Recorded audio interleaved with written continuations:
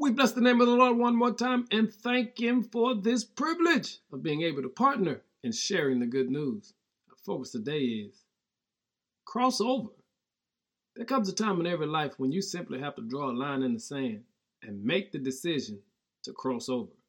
In the story of the Israelites, God said to Joshua, it's time to cross over. Now, if you're going to do that, here's what you got to do. You got to cross over and leave the past behind and be strong enough to walk into your destiny. In Joshua chapter 1, verse 2, the Lord said, Moses, my servant, is dead. Therefore, the time has come for you to lead these people, the Israelites, across the Jordan River into the land that I'm giving them. The same is true for us, family.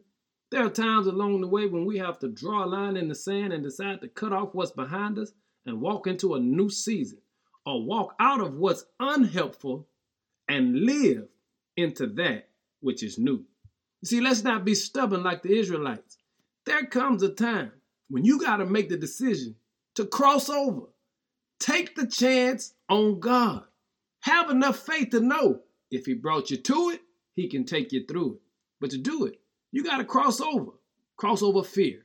Cross over anxiety. Cross over naysayers. Cross over doubt. You got to cross over because you serve a God that has promised you. Eyes have not seen, ears have not heard. It haven't even entered into the hearts of man the good things that God has in store for you. Hey, family, make the choice today. Draw the line in the sand and cross over. Now give God some glory. In Jesus' name, amen.